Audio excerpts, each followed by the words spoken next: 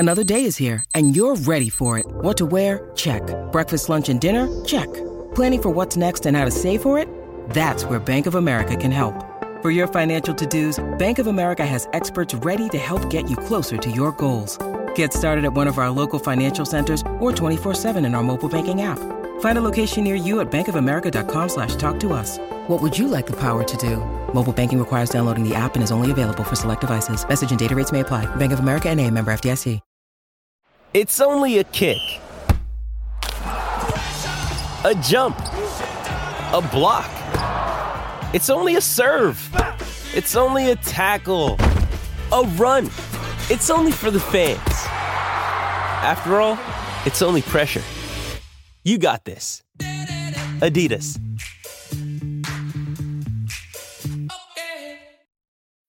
When you need mealtime inspiration, it's worth shopping Kroger, where you'll find over 30,000 mouth-watering choices that excite your inner foodie. And no matter what tasty choice you make, you'll enjoy our everyday low prices, plus extra ways to save, like digital coupons worth over $600 each week. You can also save up to $1 off per gallon at the pump with fuel points. More savings and more inspiring flavors make shopping Kroger worth it every time. Kroger, fresh for everyone. Fuel restrictions apply.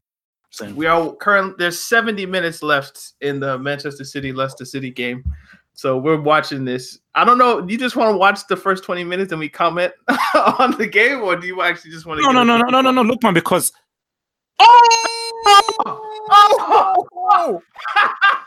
whoa, El Capitan, wow, yo, amazing. Wow. From the captain. Wait. Oh my God. And should we just? I wasn't sure if it went in or if it hit. Oh my God. Imagine being a Liverpool fan watching this. That is unsavable. That's like Messi's free kick. Yeah. Oh yeah, no. You can't see it. That's too much power. Look at Pep. Too much power at that accuracy. Oh man. It was how is it gonna happen? They were always gonna get one, right? Because 90 minutes is a long time. But anyway, so yeah, this is Talking Tactics. Yeah, look, man, it's your boy HH. You know what? Maybe Brighton can do something. Can they possibly at home? Like they took points of Arsenal. I'm in shock. I don't even know what to do. Like, all right, this is Talking Tactics. It is now 1-0. And there's 20 minutes left to go. So you guys already know what happens by the time you listen to this, but we'll keep you abreast of our experience as we watch this. Because now, do you think the game flips and now City have to defend? Oh no. He almost did a Gerrard there. Yeah. 0-0 real quick. No, I'm always interested to know what is the psychology of what's the psychology of the teams that's like a team like Leicester City. What's their psychology? Do you really care where the title goes to? Are you extra G'd up for this game? The manager tells you get to decide the title. Like if you go out there and you get a result, you decided who won the Premier League. Maybe that's how they do it.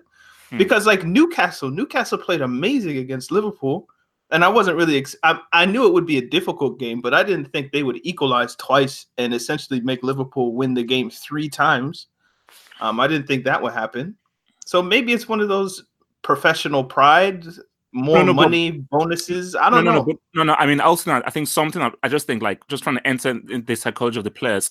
When you know that you can somehow be involved in a title race, you actually feel.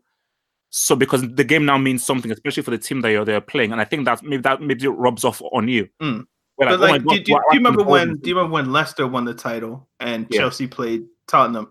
Like because Chelsea Tottenham is already like a London derby, and there's already that energy.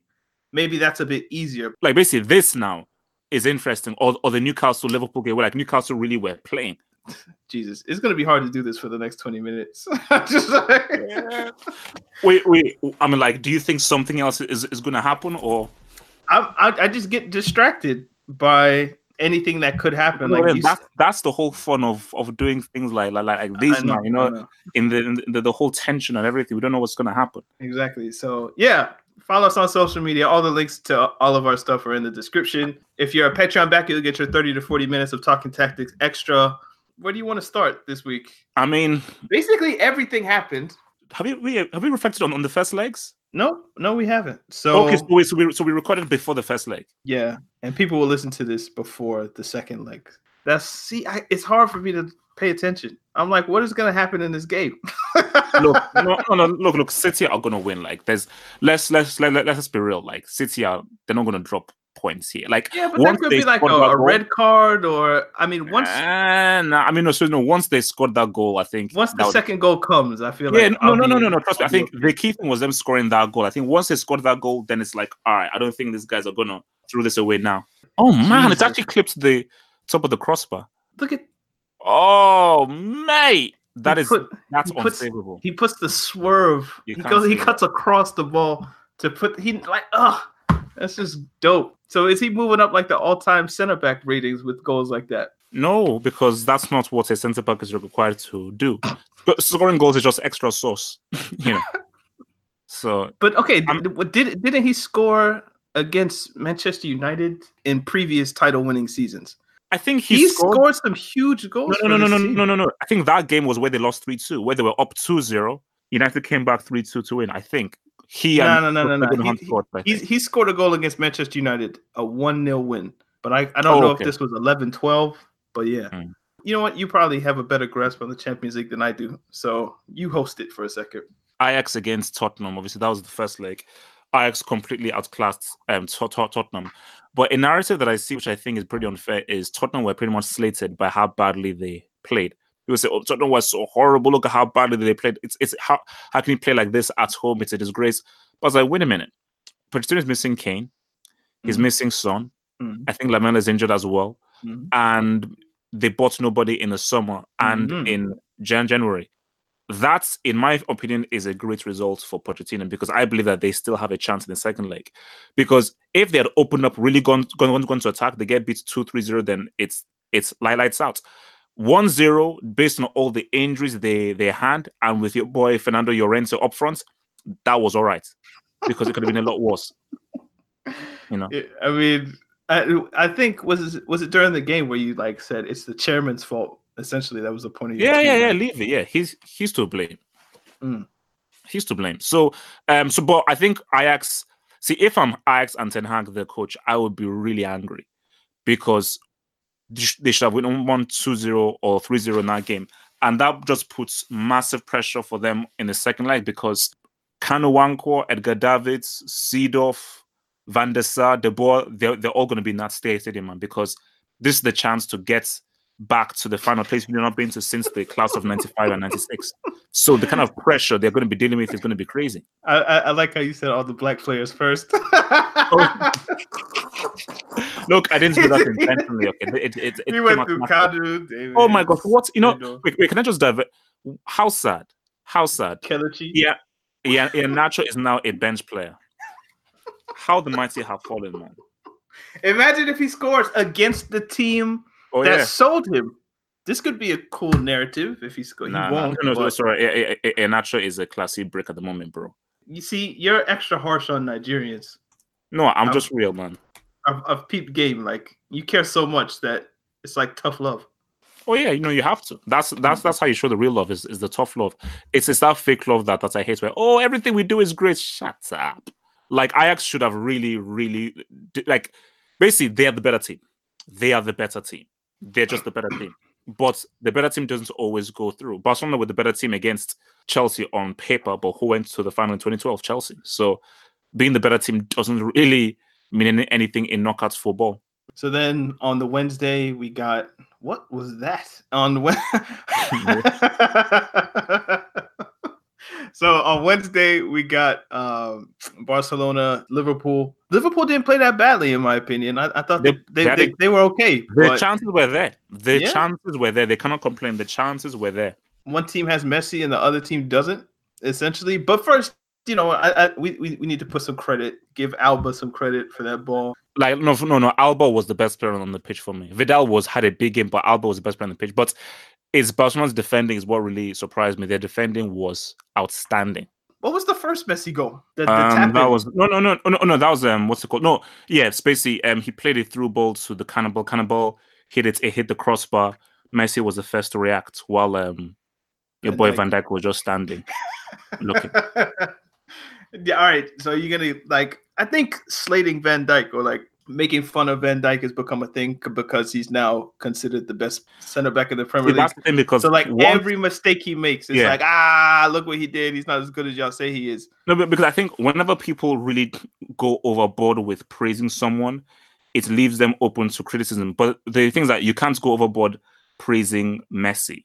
It's like when you just say, "Oh, Messi is amazing," he shows it every single time, and very rarely does he not show it. So it's different. But then a guy like Van Dijk, who's literally just turned up on the block, is like, and what I always say is that unless you do it against the best, you can't be called the best.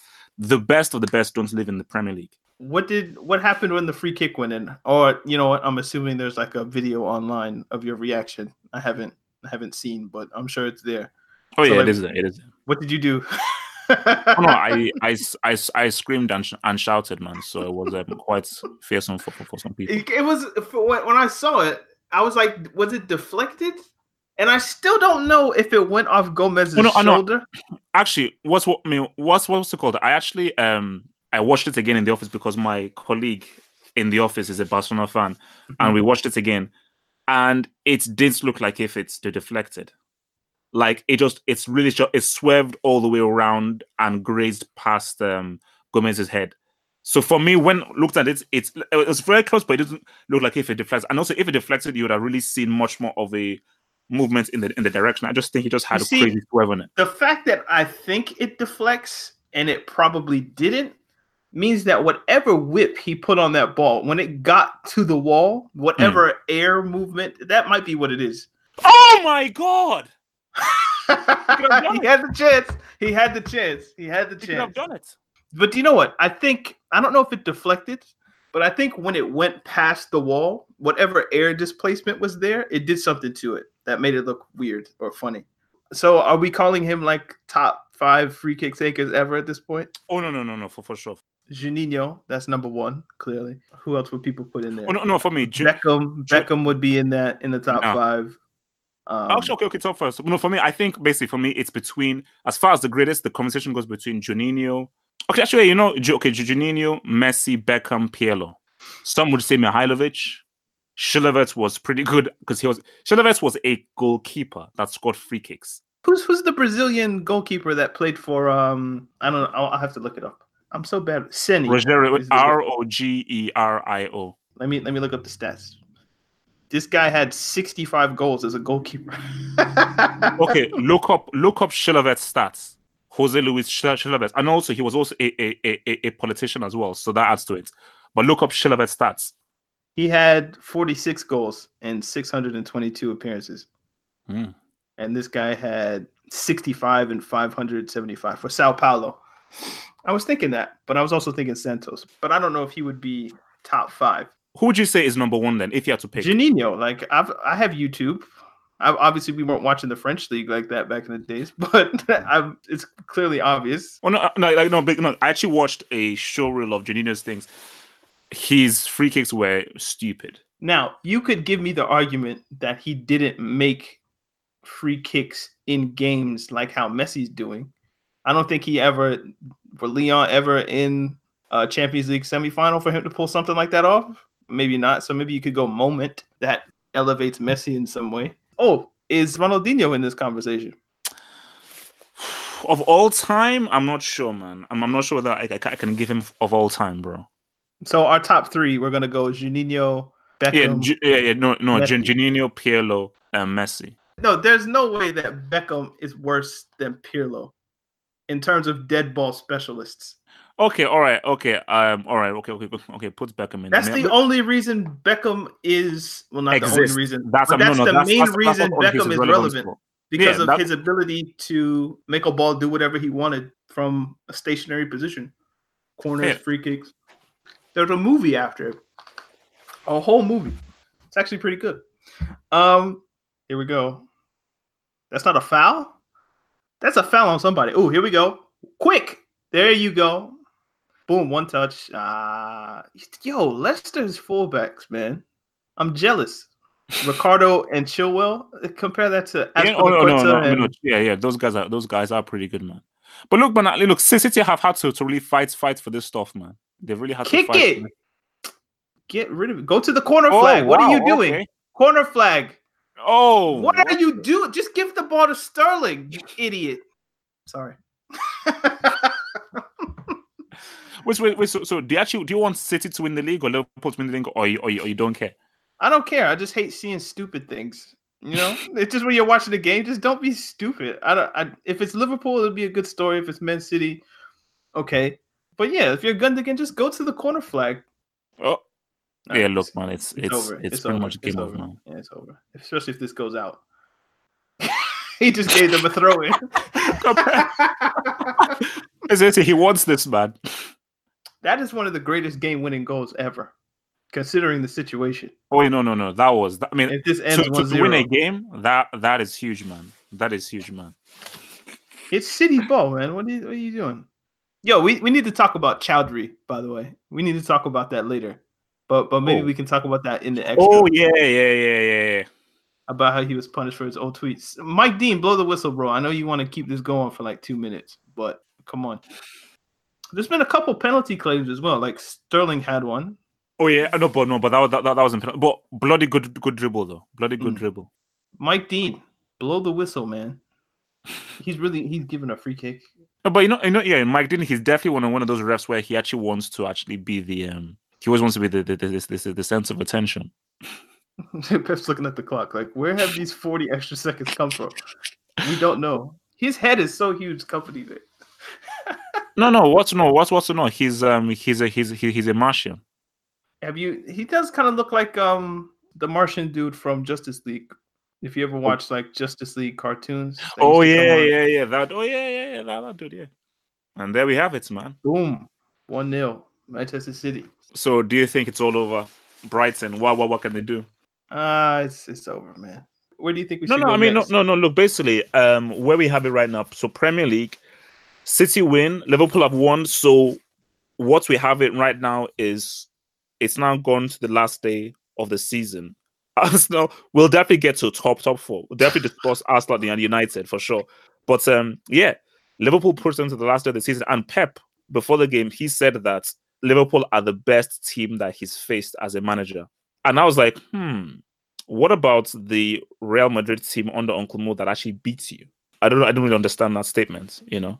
It's going down to the last day. I was convinced that the top four would go to the last day of the season. Me I too. am shocked. Like, come on. How many people would have predicted United to draw against Huddersfield? Or for Arsenal to draw points against Brighton, who had already survived relegation because of Cardiff drawing with Crystal Palace? It goes to show that when people say top six, it's a lie. Like there's no such thing as a top six. Like that's fake. That's false. Like there's a top two, and then like the next four teams. Because there's like I think there's a 22-point gap between Chelsea and Liverpool right now. 22 points. How do you have a 22-point gap between second and third, but it's a top six? No, yeah. No, that's not. That doesn't make sense. It's not. So you have the top two, then the next four, then like the top half of mid-table, then the bottom half of mid-table, and then you have Huddersfield, basically. But I think Liverpool have had an impressive season. I think basically if Liverpool beats Wolves, I think it might be the highest points a team has reached without winning the league. Definitely. So, but my issue with that is that something you want to celebrate? Like, yeah, man, we reached 97 points, but oh man, we didn't. No, but you didn't win the league though. Yeah, congrats. I think if they get 97 points and lose the league, that's the third highest total of anyone ever. So you'd have City that had 100, then this season City that have 98, and then Liverpool at 97, or what would it be? Yeah, 97. 97. Yeah. So yeah, that would be the third highest ever, and then I think Mourinho's Chelsea with 95. I mean, no, basically, I think it just shows that Man City are just really, really, really ridiculous. I mean, how do you do 100 points in one season and 98 the next season? Only 2 points off what you did last season. That's insane. But Liverpool have only lost once. Which is why the issue with Liverpool this season is a lot of games in which they should have just gone for the win. They were too conservative. Basically, the 2 games where Liverpool lost the league was Leicester City at home and West Ham away. I think that the pressure got to them and they didn't play with their usual attacking styles. I think if that, even you could even argue that they know how to beat Man City. Pep Guardiola even said in his documentary, the team that he has issues with and sleepless nights is Liverpool. And Klopp actually has a good record against Pep in Bundesliga as well. But Liverpool put a very negative, pragmatic approach in that game against Man City at the Etihad. And that was a game that they could have won.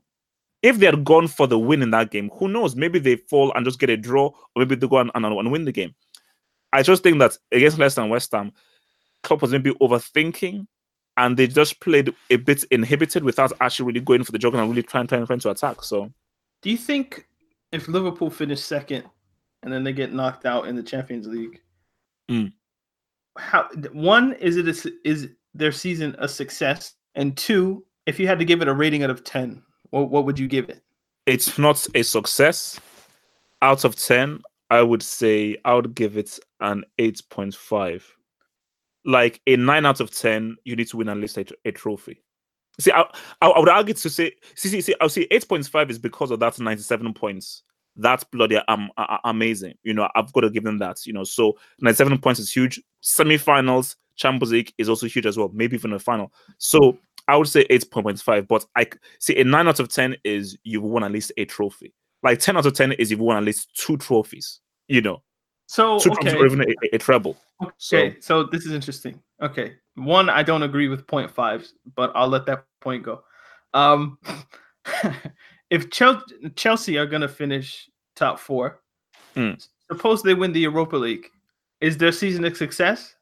And rank it out of 10. If they finish top 4, make it to the final of a League Cup, and they win the Europa League. Yeah, it's a success. No, of course it's a success. Like top 4 and you win the Europa League. That of course that's a success. Especially where Conte left the club last season. And then your number out of 10. Taking all things into consideration, you've got to give it a 9 because you've won a trophy. See, this is the weird thing about trophies. Trophies are huge, man. Trophies can make up for so much. Let me ask you this. Let me ask you this. Which would you rather have?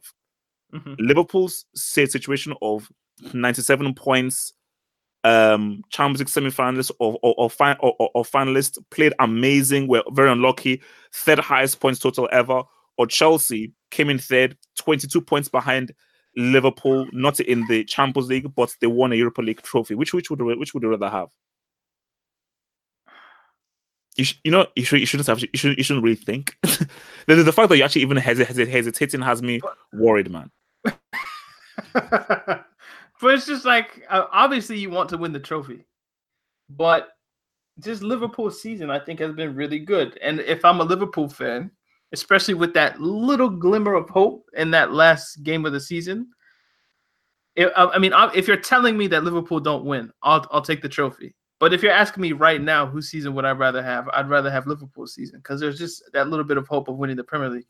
And now that Chelsea have got top 4 via the league, does the Europa League really mean as much?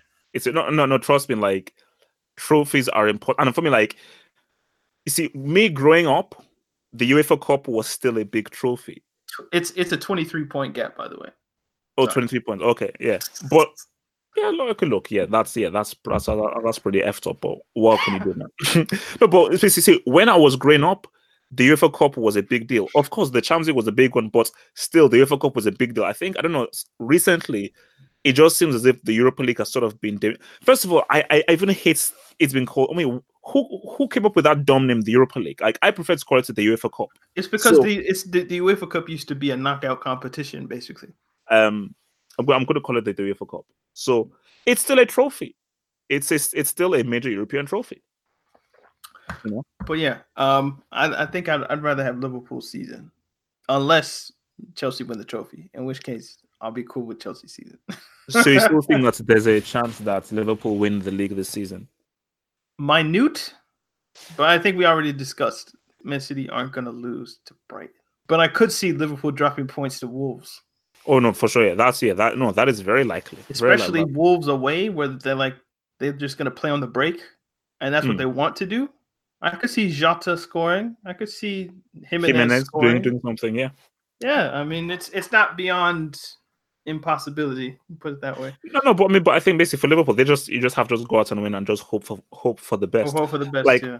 I strongly doubt Man City. I think Man City will do another 1-0 again. Let me put it like this: if they didn't lose the games that they just played, I don't think they're going to lose their last games. So Liverpool could have lost to Newcastle, but didn't. City, or not lose, but they could have dropped points to Newcastle, and they didn't. City could have easily dropped points today. They didn't. I think for the past few weeks, we've just been like, they're going to win all of their games. Think about it like this. Are City going to be playing with more pressure than they did today? No. Because they knew Liverpool's result from Saturday, was it? They had to win today.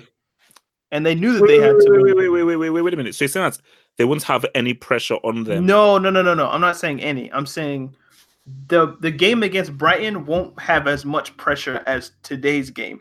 Why not? Because City knew the Liverpool result ahead of time. And they knew that if they didn't win, they would go to the last game behind. But because they're ahead and they all play the same games and they all play their games at the same time, I think there'll be less pressure. Unless maybe at halftime, if Liverpool are winning and it's 0-0 or 1-1 or something like that, then maybe in the second half, then pressure will be ramped up. But today's game is way more pressure for me, I think. I think it's a different kind of pressure because, like, City, based on how the season has gone, I think Pep will even tell his guys that these guys are at home, they're going to win. Yeah, they're playing Wolves. These guys are at home, they're going to win. We have to win this game. We have to go ahead. We have to totally assume that they're winning that game. Forget about what the result is. We have to just assume they're going to win that game. And especially if Liverpool take like an early lead and it's still 0-0 with them and Brighton, then it's like, oh, okay, what up? I'm just thinking of just like a technology point. But like if this was, I don't know, 1950, maybe people would have the radio on. So maybe this like negates the point I'm trying to make. But you could have like real-time analysis of the Liverpool game if you're Man City. Like you could just pull up your phone and be like, okay, they have 59 minutes, 20 seconds, such and such has the ball. Like you could actually probably have the game on an iPad and watch the game from the bench if you wanted. And kind of know exactly what you need to do. I'm thinking like, what would in 1950, like was somebody on the bench with a radio listening to the other team? Or like, what if the radio's sick? What if the game wasn't on the radio or something like that? Like how would you have been able to work out exactly what you needed to do in that moment? How the hell am I supposed to know, bro? Radio, like if you don't have a radio on you, then you're screwed. Then or just call, yo, what up? Just do that whole dialy thing. We have to put the whole thing down. So there had to be somebody like in the stadium, just like, okay, so what's happening now? But anyway, so what do you want to talk about next? Salah's injury. We still haven't got there. So I don't think it was the first contact that messed him up in terms of the concussion, but I think it was the when his head hit the ground. And when I saw the replay, I was like, oh, okay, so that's what happened. It didn't look that serious initially, though. It didn't. But then, like, his head kind of snapped back and hit the ground. It was like, ooh, that doesn't look good. And this comes after was this against Ajax, where Vertonghen got hit, and then they wanted to put him back, and he was on the touchline just all woozy and like, yo, like, are y'all trying to kill him? No. That was crazy, man. That was scary. Because if he goes back out, he has to be helped up, man. Yeah, or he collapses on the pitch or something. Like, you don't know what. Yeah, that was scary. And it's the fact that like the player can almost fake his way through the test. that like if you know what questions the doctors are going to ask, like what's your name, what day is it, something like that, you can maybe prepare ahead of time and just kind of sneak your way back on the field. That kind of stuff is scary, but Salah wasn't obviously going to sneak back, but he's out of the game. No, because I thought that against he would be Barca, ready for the game, because if it's a serious like concussion where you really get a hit and there's blood, okay, boom, like what happened to Czech, where he actually had to have like brain surgery and everything and on wear a shield. But for Salah, I thought, okay, it's a bit of a knock, and just to have precaution, let's just take him off to begin with. But now it's like, oh no, he's out. Like it's actually like boom. Yeah, he's not going to play against Barcelona, and I don't know if he plays the last game either. Yeah, he probably does. And how painful is that? What happened to him last season? The whole injury in the final, unable to play, and now it's because what he has been thinking of since Wednesday was that miss at the Nou Camp. Yeah, like you were literally like yards away. No goalkeeper. Because Stegen was away from his goal. Like 3 Barcelona guys were on the line. All they had to do was just smack it in. And see, 3-1, we have a very different conversation. 3-1, we have a very different conversation. It's Mane. Firmino might be out too. No. Firmino and Salah are definitely out. Confirmed. They're definitely out. And Barcelona rested their whole starting 11. There were names in that starting 11. And they lost to Celta Vigo. Wait a minute. We need to look this up. Because there were some names in here that I know football generally well. I was like, who are these? No, they probably got them from like the road, man. This is who they started. They started Malcolm, Kevin Prince Boateng, Ousmane Dembele, Arthur, Silesen, and Vermaelen, who I didn't know was still employed by this club, but okay, and Umtiti. Now the rest of these, a guy called Elena. Oh yeah, I know that guy. Yeah, he's pretty good. Good. Puig. Who? Twig. Did you say Twig? Puig. Oh, Twig. Oh, Puig. Puig. Oh, wow. Yeah. So we have Elena, Puig, Todibo, and Wagu or Wage. Who are these? On the bench, Alex Collado made an appearance. Pena Sotorez was on the bench. And then the rest of these, like, we know. But I was like, okay, so they're clearly going with, like, let's rest everybody. Messi's not in the squad, that whole kind of thing. Suarez isn't in the squad, etc. So they're clearly just, let's rest everyone, and let's go to Anfield and let's score 1 goal. all we need is 1 goal. Yeah. And then Liverpool need 5. But you see now, imagine if Barcelona somehow gets knocked out with Liverpool not having Salah or Firmino, and you had a 3-0 lead, then I think Messi has to give back all his Ballon d'Ors, man. Would you put him in the Brick Academy? Has Messi ever touched a Brick Academy? No, he's never. I think I put him under review after the World Cup. I'm gonna put him under review after the World Cup. Which one? Which World Cup? The last one? The one. Yeah, the last one. Yeah. I was like, in 2010, what happened to him in 2010? Was it a semifinal loss, quarterfinal loss? That was quarter. Yeah. They beat Mexico in the second round, and they lost 4-0 to Germany in the quarterfinals. Yeah. That was when Maradona, man. And in 2014, they lost in the final. So I guess you couldn't put Messi in the Brick Academy for those. Hold on, has Cristiano ever been in the Brick Academy? I don't know why he would. Why? What has he ever done except score goals? No.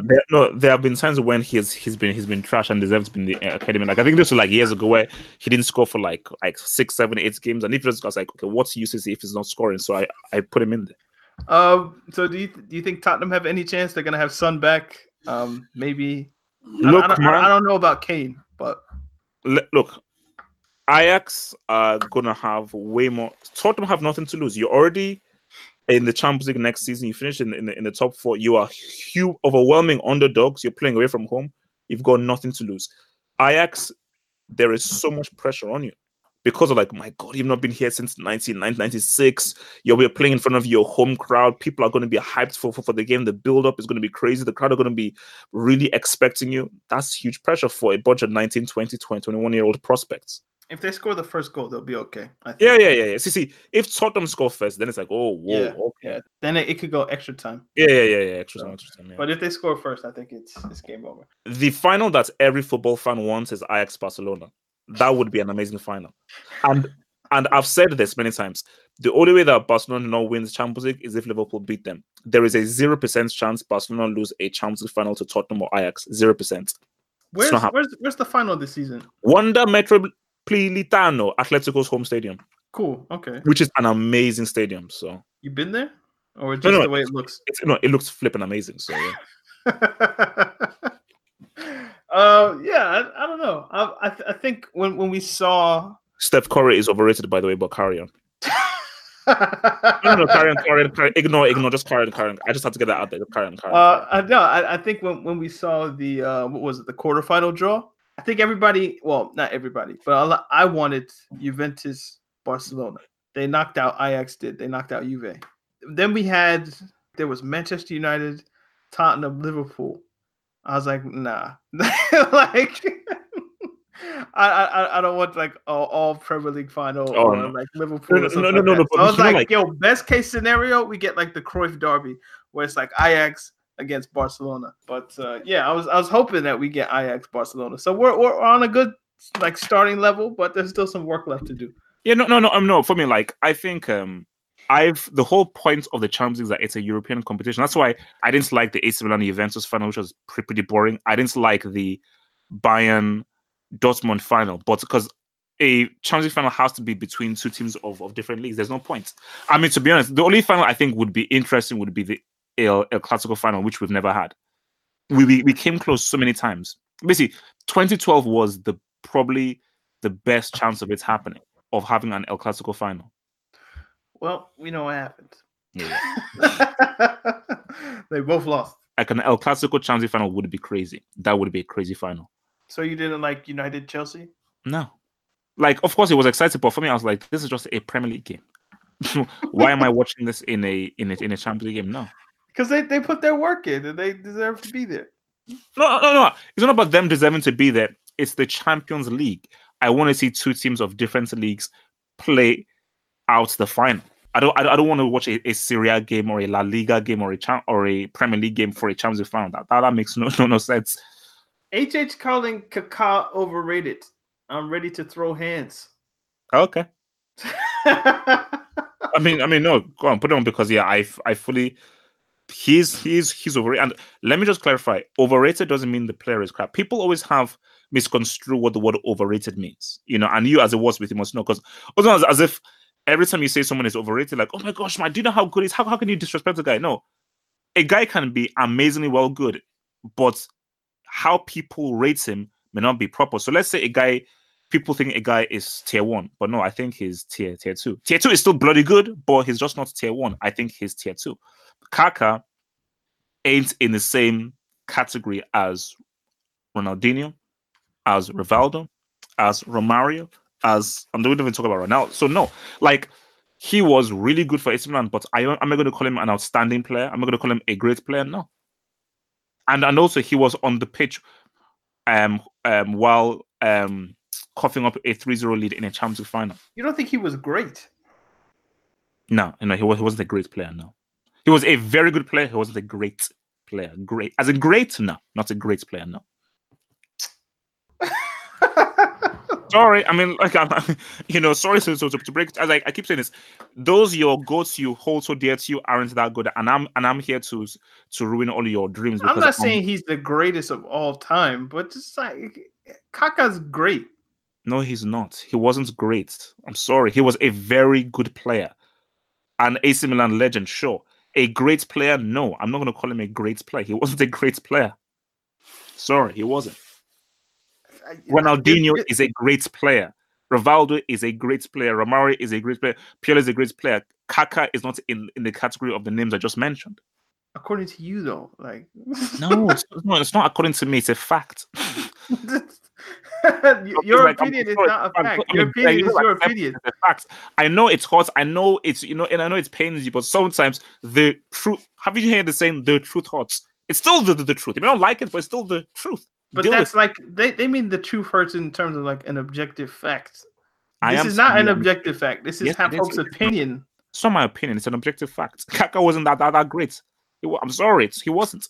You're true. Sorry. throw hands all you want. Meet me in the alley. We can duke it out. I know taekwondo and jiu-jitsu, so good luck. Do you really? I did. No. I studied judo.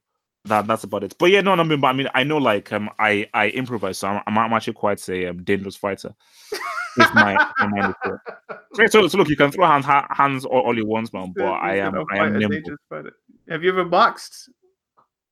Sort of, yeah. But like I sort of like I if I don't win the fights in the first minute, then I'm screwed because I've got poor stamina. So players you guys support, even though their games are very limited. What? It's just a question. Players you guys support, even though their games are very limited. Or of all time? I'm assuming anytime. Well, Riquelme should have had a lot more games, and I think his time was very limited. And I said that he's definitely one of the best players I've ever seen. No, I think he means like players who we like, even though they aren't that good. Oh, that's interesting. Oh, Gattuso. Like, not the greatest player, but what he exemplified was amazing. He's definitely a guy that you'd need in that dressing room. He's a guy that you would love to go to war with in the trenches. Is a Gattuso. So Kalou? yeah, sure. You know, Kalou does look like a fun guy, but he was pretty good though.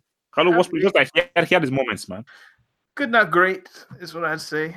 What do you make of commentators consistently labeling players with terms like power, strong, and pacey? For example, in last week's game, Darren Fletcher labeled Dembele a speed merchant, which made me mute the TV. Thank you. Wait, why? Which as in Ousmane Dembele? I guess there's a lot of Dembeles packed out, so he didn't specify. But I'm assuming it was Ousmane Dembele. And I don't know if this was Darren Fletcher, the commentator, former Manchester United player, but I'm assuming the commentator. Yeah, no. There's a commentator called Darren Fletcher. And basically, look, I actually tweeted this out. And it's a conversation that I was having with Terry of the Football Terrace. And this is something that I actually try and do. I watch football without commentary. Same. Because, first of all, the commentary annoys me because it's either biased or it's just really crap. And also, you have an unfiltered view of the game. Because whether you like it or not, if you're hearing commentary and a guy really big up a player, a guy said this player that, it's going to influence how you view the game, whether you like it or not. And you're constantly just fighting like, no, that's wrong, rather than just turn it off, just watch it the way you watch it and without any kind of voices in your head. So I think because I just commentaries are just not great. Now, some of the best commentaries, Nigerian commentary, is bloody hilarious. So whenever I'm in Nigeria or anything, I do like listening to Nigerian commentary because I just find it funny. Because those do you know what I've always wanted, and I'm pretty sure we've discussed this on the podcast before, but I'll mention it again.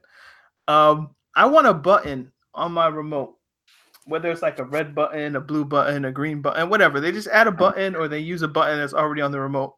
And what you can do is you have your television volume on, and the provider gives you an option that you can mute the commentary, but keep the ambiance of the stadium allowed. There is what was it called? Basically, I think this was during the Olympics in London. You had that choice. So basically, there's this thing called the red button, which gives you like enhanced options. So if you're watching something, you press the red button and you can choose whether to have the commentary or just to have the ambience. Right. So that's what I want. Like, obviously, is that like Sky or BT or whomever? Why don't they make that an option in football? Like, I'd love just to press the button and I get to hear the crowds, maybe the coaches, if you can hear them screaming over the mics or whatever. But I can just turn off the color commentator, and I can just enjoy the game for myself. But I guess maybe they don't do that because perhaps, like, I could then rip the video and then do my own commentary over it. If you and I were watching the game with no commentary on top, we could basically just feed that to some streaming site and do our own commentary over the game. But like, if we do that, how does that damage? Apart from obviously it's damaging to rip a match because of rights, but us putting our country over it. How does that part? And they probably they pay those commentators a lot of money. I'm assuming, yeah, if not a lot, then a good sum of money to like, especially if you're paying like the color guy, the lead guy, whoever audio department, those people, you're probably spending a pretty penny on like each game. So if you're gonna spend all that money, you guys are gonna hear this no matter what. So, but yeah, I wish I had that option. Like Copa America games when they come on channels that I don't understand the language. It'd be nice if I could just like kind of mute the Spanish, and that way I don't get kind of lost. Like, what was that? Because sometimes I try to like piece together what the foreign language is. Oh no. Do you know the Arabic? Thank you. Because the other thing about Arabic commentary, like there are times when, let's say I'm trying to get like a meal or something, and I'm like, oh, what's happening? And literally nothing is happening. They sound so dramatic, and literally a guy had just passed the ball. I'm like, what? So I don't know whether it's not like there's just sense where like it sounds like really the craziest thing that has happened, and people are just passing the ball around. Do you know what? I think Arabic commentary is a good kind of lens into the Middle East and why it is like it is. They're very passionate people about things they care about. So if this is what they do when it's just like a good through ball, what do you think they do when like there's actually like geopolitical consequence? No. Then no. That's why when people post stuff of they always post stuff using Arabic commentary because it's the most dramatic. But obviously, as we all know, the greatest commentary of all time, actually, best commentary moments of all time is a toss-up between the Dennis Bergkamp France 998 goal and when Grosso scored the goal in the 06 World Cup. You know, but obviously, Bergkamp, Dennis Bergkamp.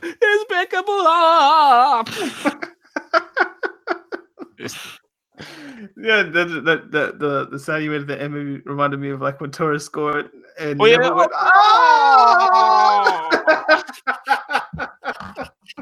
Fernando. What kind of sound was that? You know what? To commentators' credit, there are times when they make the game better. So, like when Aguero scored and Martin Tyler goes Aguero, and he does that one, or Drogba. Basically, they just shout the name. So, like when Drogba scores the header, Drogba, or when Manolas scored in the Champions League against Barcelona last year, and Jury, Greek god in Rome, or whatever it was. And then I don't know if you've seen this clip go around today or yesterday, but in the opening of Newcastle Liverpool, there was like an opening minute sequence that the commentator gave on like Game of Thrones. So he like pieced together Game of Thrones references and linked it to Manchester City, Liverpool, Rafa Benitez. And he just kind of made like a Game of Thrones football combo, essentially. And people seem to like it. So there are times when they do things that are clever, but just generally speaking, like to this guy's question, when you're calling Dembele a pace merchant and, oh, that was Kante, look at the strength, look at his running ability. He's all just like, bro, like calm down. I mean, we can go deep on the psychology of the whole power and pace thing.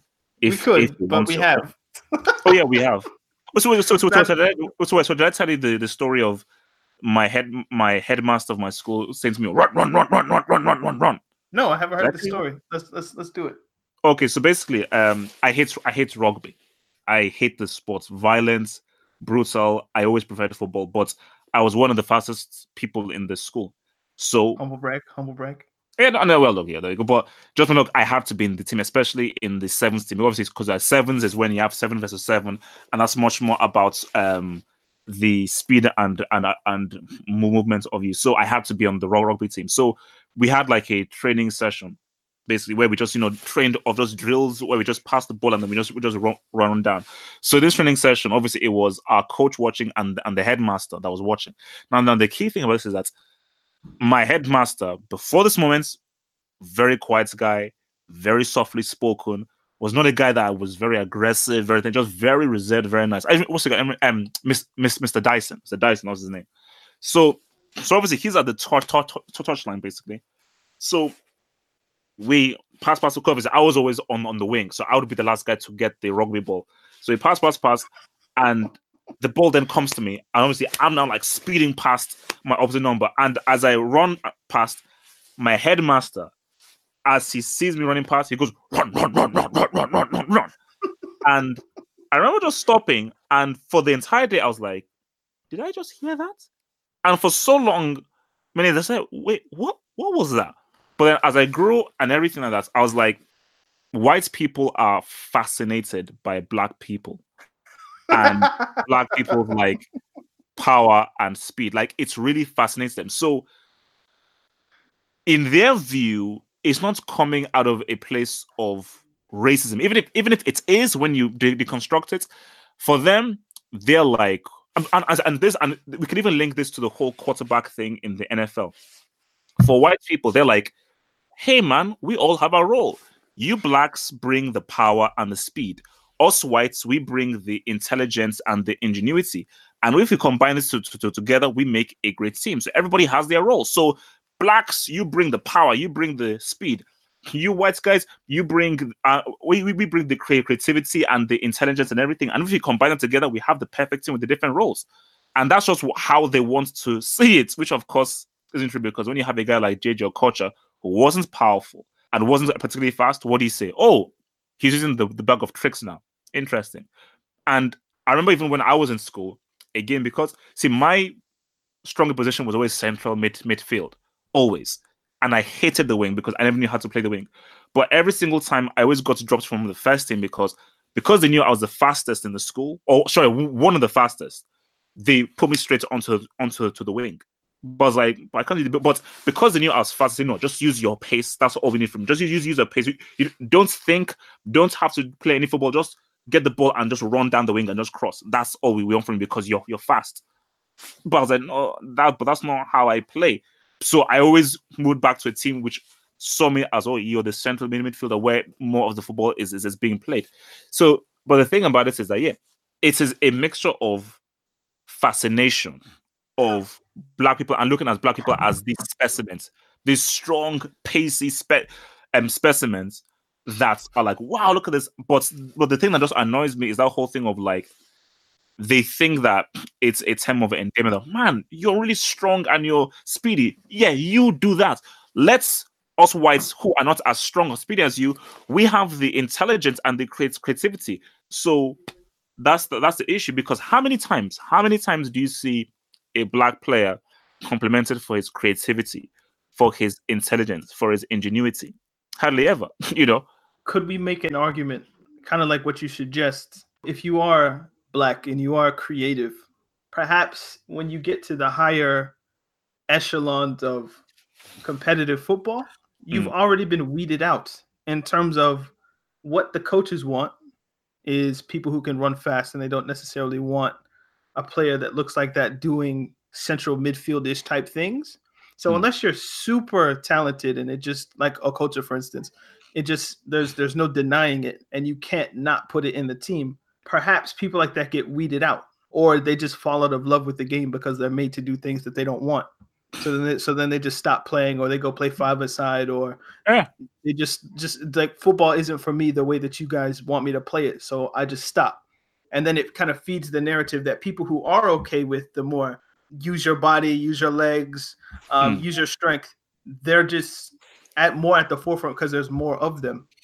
So it kind of just feeds the narrative on both sides because the power structure is looking for one particular thing. I just think that it is definitely a deeper thing of like, I think especially in England, because again, for me, growing up in England and, well, not growing up, obviously, spending my teenage years in England and doing the whole football thing and everything, I do feel that just the point that you're making, see, there are black players who you have a choice. If you want to be in that top team, either bring the pace or bring the power.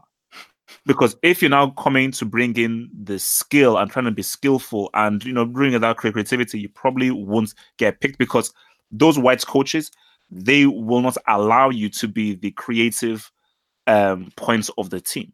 They won't allow you unless you're so amazing. There is no denying it. Because again, like, there was a guy who was on the first team and he was mixed race. And this guy was flipping amazing. And the weird thing was like he was actually more talented at music than he was at football, but he was a central midfielder. And this guy, he was so good that you couldn't put the whole pace and power thing on him because he was just one of the most skilled players in the school.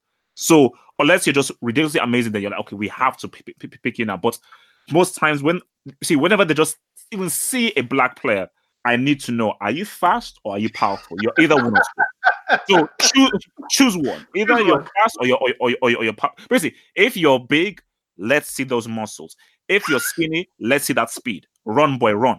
If you want, it's like, I don't know if it goes this deep. And I think it is getting maybe a little bit better. If you look at players maybe like Sancho or Hudson-Odoi or players like that are coming up. Like maybe it's getting better, hopefully. But maybe, like if you look back in the days. Loftus-Cheek, man. I mean, come on. Yeah, he's incredible. But if you go back maybe like the 80s or the 90s, and I couldn't confirm this, I wouldn't know.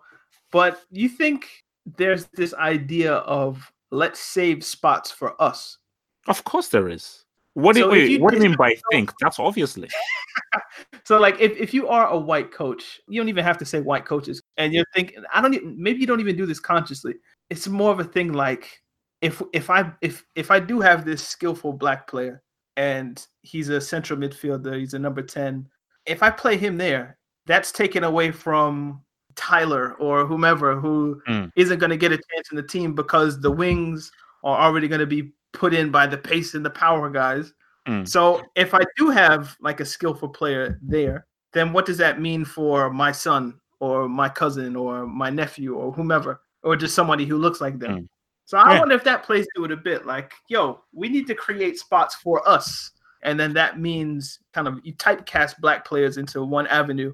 That way there's always a space for somebody. Oh, no, for the first shot, because you always want to have that saved for one of yours. But I think a key point I even wanted to raise as well is think of how impressionable you are as a young person.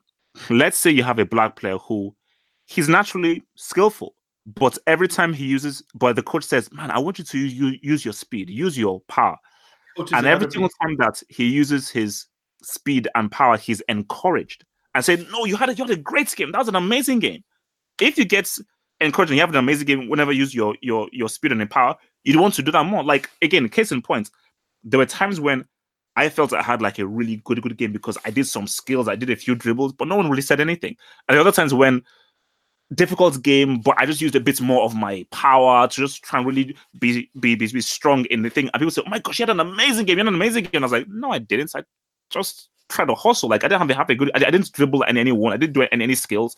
I had a crap game. So if you're encouraged and you're told you had a great game when you were using your pace and power, you'd focus on doing that. And the more and more you do that, the less and less you develop your skills that you have.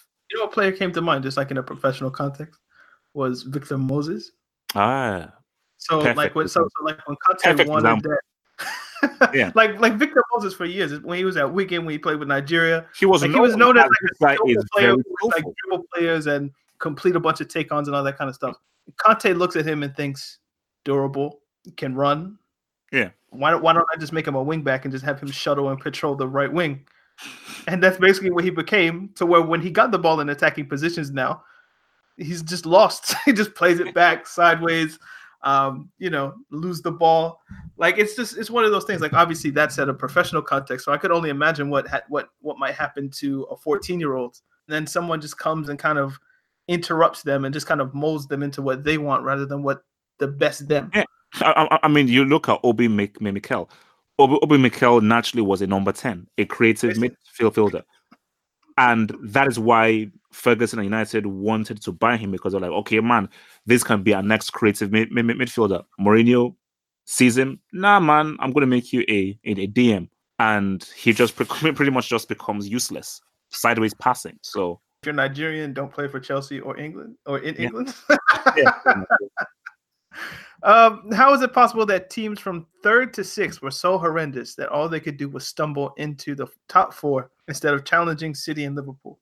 All right, so let's run the tape. Tottenham didn't buy anybody either in the summer or in January, which is insane and crazy. And I don't think any team has ever done anything like that to finish in the top 4 and not to bought a single player in the summer or in January. Chelsea, new manager comes in. a totally radically new philosophy from the philosophy that he had last season, where he saw Chelsea not even finish in the top four. Arsenal, new manager, replacing a manager who had been in the club for 20 years. So you could just imagine a new guy coming in after 20 years of having one single philosophy. Manchester United, Mourinho, call it maybe the third season jinx. Really, it's really did not happen. You had to not have to bring in a new manager in to try and change things. I believe that Manchester United, that dynasty is fallen and they are on the way down and they're on the decline. So compare that to Man City, the amount of money they have to spend. Pep Guardiola's third season with them. Compare that to Liverpool, the money they had to spend, the players that they brought in. Klopp's third season, I think, with them. Again, there we go. The teams 3rd to 6th were either in a transition phase or in a decline phase or didn't buy anybody. Conversely to City and Liverpool, who bought people and already have a system that the players already know and are accustomed to. That was the end of the question. So we thank you guys for your questions. Thank you. All right. So yeah, this has been Talking Tactics Podcast. Remember to follow us on Twitter, Instagram, SoundCloud, Facebook, everywhere. If you're on iTunes, leave us a review. 5 stars, and we'll read it on the show. I'm at Danny to Look. Half Hope. Where can the people find you? Find your boy at Half Hope. You know what? It's easy. Just go to the website, halfhopefootballhub.com. All of my socials and everything are all there. You're just a click away from the homepage. Yeah, Carl was in Liverpool doing like a stag do or a bachelor party. If you don't know that, staggage. But yeah, hopefully he'll be back next week. It'll be the end of the season. We'll know the Champions League final matchup by next week. We'll know who wins the Premier League next week. We'll know everything. We'll know Europa League final. We'll know everything next week except who wins the Champions League and who wins the Europa League. Talking Tactics Podcast, sometimes funny, sometimes serious. Always footballer. Peace. Sports Social Podcast Network.